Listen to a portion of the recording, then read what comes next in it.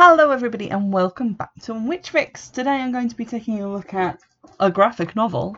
I know it's been a while, from the pile of graphic novels that I have been avoiding because, I don't know, just haven't felt like it recently. But I recently purchased this one in a fit of post-Christmas largesse, and it is the Dark Horse Book of Witchcraft, which you know because, hopefully you read the title of the episode before you clicked on it. Now, this is an anthology. It's lots of different stories from lots of different writers and illustrators, so it has a lot in it that is very different to each other, and I was hoping, it's the Book of Witchcraft, I've got to like at least some of this. Unfortunately, I didn't a huge amount, and I'm going to go through it story by story, so beware spoilers. First up, just to give credit to where credit is due, I really liked the cover illustration. It's sort of an old hag type woman holding a big stick, and behind her is a goat-headed sort of Satan image, and it has a sort of very sensationalist, kind of splashy pulp title across the front, which I felt was, quite appropriate for the actual contents. And then inside the first front cover we have like medieval woodcuts as the end pages, and sort of medieval type illustrations of women putting things into a cauldron, and it's very sort of creepy and Macbeth-like. And the first story is, in fact, Macbeth. So this is Macbeth, adaptation and art by Totally Millionaire, and colours by James Campbell. And the Macbeth story is basically just the opening witch scene in Macbeth, where they're just adding things into the cauldron. All the dialogue seems to have been taken from that, and it's just been illustrated with very stereotypical looking witches, and ends obviously with something wicked this way comes, which is kind of a nice way to start off the whole compilation. Just before that we have an introduction and also an in memory page, which is dedicated to all the women who died in Salem due to the witch trials, and obviously men in there as well.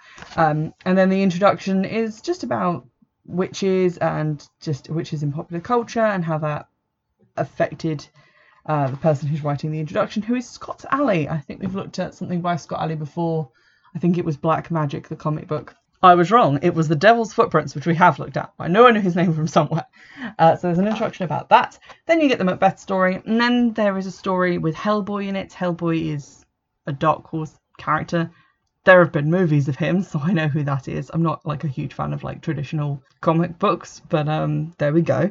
I actually really liked this story. I think it was probably my favourite one in the anthology. It's basically just Hellboy talking to a witch, the troll witch of the title, and her telling kind of her life story as a fable, which is really cool. You don't actually need to know anything about Hellboy to enjoy this, for which I was grateful. But she basically talks about how there was a woman who wanted a baby, and she was given a magic flower, which was very pretty, and also an ugly flower, and told only eat of the beautiful one. But after she'd eaten the beautiful one and had a beautiful daughter, she wanted more children, so she ate the ugly one and gave birth to the troll witch, who was ugly. And then we get some more history of the family, how the two sisters met their respective fates, etc. The end of that one is kind of a little bit of a damp squib, because I feel like it relies somewhat on knowing a little bit about Hellboy's character. The majority of the story isn't based on him at all, but the end is kind of a question or a challenge posed to him by the witch. So I guess it helps if you are a little bit familiar with the kind of character that he is. The second story is Mother of Toads by Clark Ashton Smith, illustrations by Gary Gianni. And it's not really what I would call like a graphic novel story. It's more like a child's illustrated storybook, because you have like large pages of text and then occasional illustrations that take up like half a page, but it's not like a traditional like graphic novel format in the sense that you would think about it with like obviously the boxed images and then speech bubbles or speech overlay. This is quite a weird and odd story about a guy who goes to visit the toad woman who lives in a swamp, and he goes there to like do a deal because he's working for the apothecary and they're like trading ingredients, and then she gives him some drugged wine, and you can probably see where that story is going, so I'm just gonna warn there for sexual assault and rape. And basically then he is pursued and ultimately dealt with by this weird toad witch creature when he attempts to run. It's quite a spooky, scary story, but I wasn't in love with the fact that, one, it wasn't really what I thought of as being a graphic novel format, and two, it didn't seem to have a point other than this witch is evil and ugly and now she's got you and now she's gonna kill you. It didn't really do a lot for me. The pictures actually were really good, especially the last image of the like toad witch, because it is creepy and terrifying, so I liked that. The third story is then called The Flower Girl. The story for that one is by Scott Alley, the art is by Paul Lee and Brian Horton, and the colours are by Dave Stewart. This is just a very short story about a sort of late teenage girl who's looking after her little sister, who's being kind of a brat. And when the sister runs out of the house, she pursues her past an old abandoned looking house in the neighbourhood. And in looking through the window, sees an old naked hag being set upon, I guess, in maybe a sexual sense, don't know, by a bunch of imps. And in being seen by the witch, I'm assuming it's a witch, at the window, she kind of loses all the colour in one eye, and then later on finds and confronts the old woman when she sees her about town. The old woman offers her a chance to shift the burden of this, I guess, sight that she's been given, the beacon that is calling out to these imps, to put that punishment onto her little sister by giving her a flower, and then she will have power and be a witch similar to the older lady. And then at the end, the older sister decides not to give her the flower, so basically the story is kind of pointless because nothing really occurs. I felt like that one had legs and could have really gone somewhere if she'd made a choice and then regretted it, but as it stands, she doesn't do a huge amount. The next story is called The Gree, story and art by Jim and Ruth Keegan. This takes place in Louisiana in 1838. Wasn't wild about the art style of this one, kind of reminded me of those like girls' annual cartoons from like Bunty. You know, very thick black lines, everything is sort of solid colour. It's sort of an attempt made at realism. So basically it's this guy who ends up in a duel and he goes to see a woman in the swamp who is a voodoo practitioner to try and get her to give him something that will enable him to just strike the guy he's dueling against dead, because that guy's an accomplished duelist and this guy is just kind of a cad and a coward. He basically mocks this woman and then accepts from her a charm, which is a bat tied up with red string, and she says that it will keep him safe and that it can be good or it can be bad depending on what she wants it to do. So there's a warning he definitely will not heed. Obviously the duel then happens and his arrogance, shall we say, is his downfall. Again, that one quite an interesting story. Liked the ending, that was pretty good. The following story is The Golden Calf Blues, story by Mark Ricketts, art by Sean Phillips. And it's basically about a kid who gets a second-hand guitar that was owned by some guy who was a bad seed in the community. And using the guitar, he charms people out of church using the devil's music. And that story, again, has some interesting legs. It doesn't really go anywhere on them. It just sort of stops when that happens.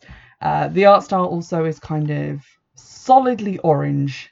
Orange is literally like the main colour used. I can kind of see why, but at the same time, it didn't really do it a lot of favours in my mind and didn't make it very memorable. Then we have a little short break for an interview called The Truth About Witchcraft, an interview with Wiccan High Priestess Phyllis Curott by Scott Alley, which is quite interesting. Phyllis Curott, you might remember, wrote one of the books that I looked at, I think called Book of Shadows, One Woman's Journey into the Occult or something like that. There is an episode on it. I wasn't really wild about a lot of the stuff she says in the interview. It is quite an in-depth interview, and I give the book credit for including something about the truth about witchcraft. I really wish that some of the themes of like actual Wicca, actual witchcraft and paganism have been carried into the stories, because so far we've only really had stories about witches being horrible old hags.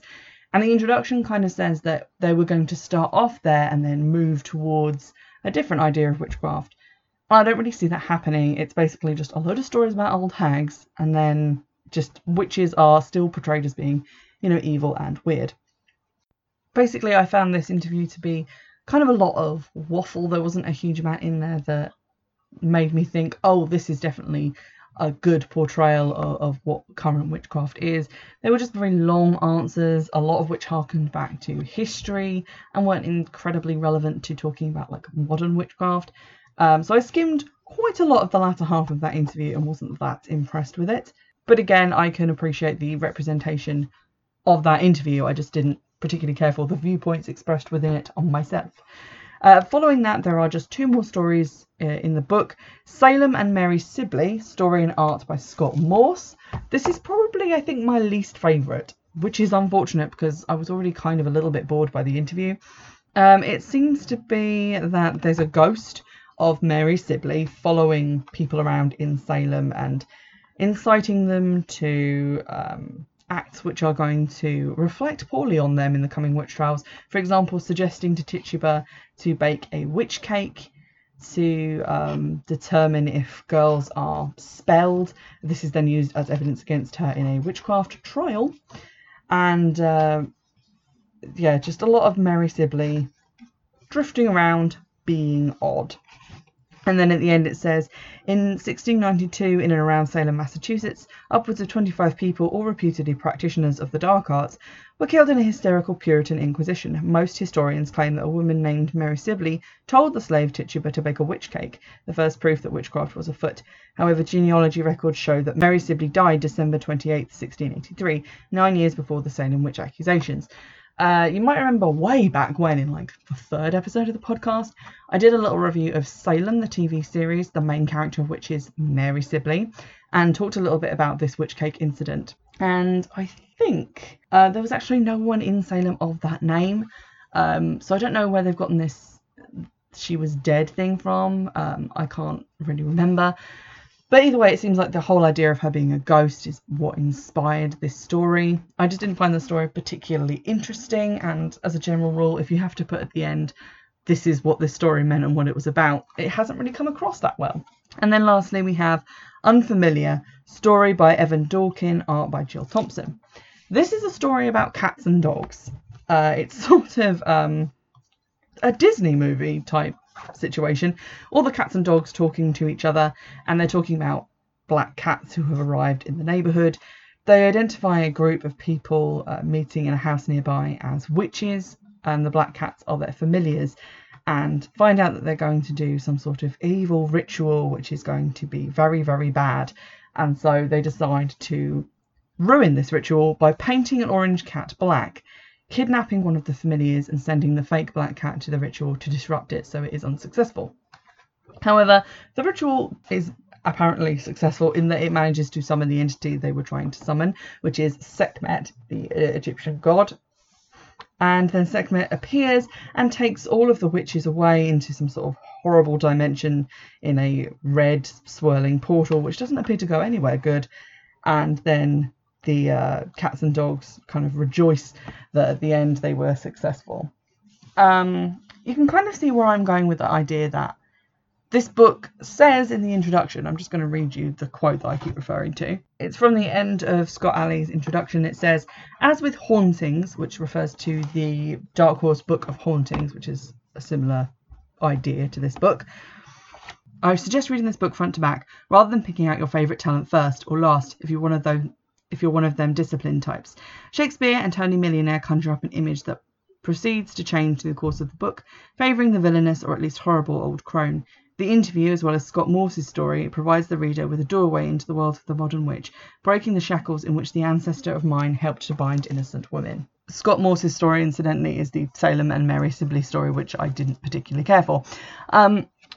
So I don't really see how we're moving from a crony, old, horrible witch towards something that is more indicative of modern witchcraft, because although the last story takes place in what appears to be modern day, with a group of normal-looking women meeting at a normal-looking woman's house to practice, I guess, witchcraft, they are still definitely the bad guys. They're summoning up this entity with these weird black cats, which the other animals don't like because they're unnatural. And in the end, they obviously get carried off because of this ritual they've conducted in their own hubris. So it doesn't really paint much of a positive image of modern witchcraft, or really get to the modern witchcraft thing at all, because the main characters in that story are the animals. You don't really see the witches that much. They're only in a couple of panes. So I wasn't overly impressed with that as kind of the arc of the whole book. Individually, some of the stories were quite entertaining. I did like the Troll Witch story. I really wish that the Flower Girl story had been expanded upon more, because it seemed to be the most kind of emotionally interesting, to see, what that girl would have gone through if she had made a different choice, or even to see a little bit more fallout from that choice. Which I get, because they're all one-offs, you can't really do that and have like a longer version of them, but it did very much feel like witches started off as the bad guys in this, then continued to be the bad guys until the very end. Whereas I've read other books, like the one that's just called Witchcraft, which I have also reviewed, which put a more positive spin on it, as does Black Magic, which is another one from Image, which I've really liked.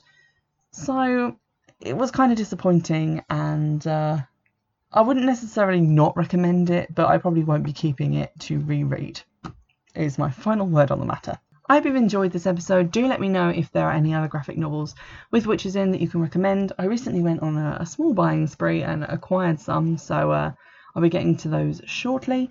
And in the meantime, I would love to hear some of your recommendations, so don't be shy, tweet me, it'll be fine.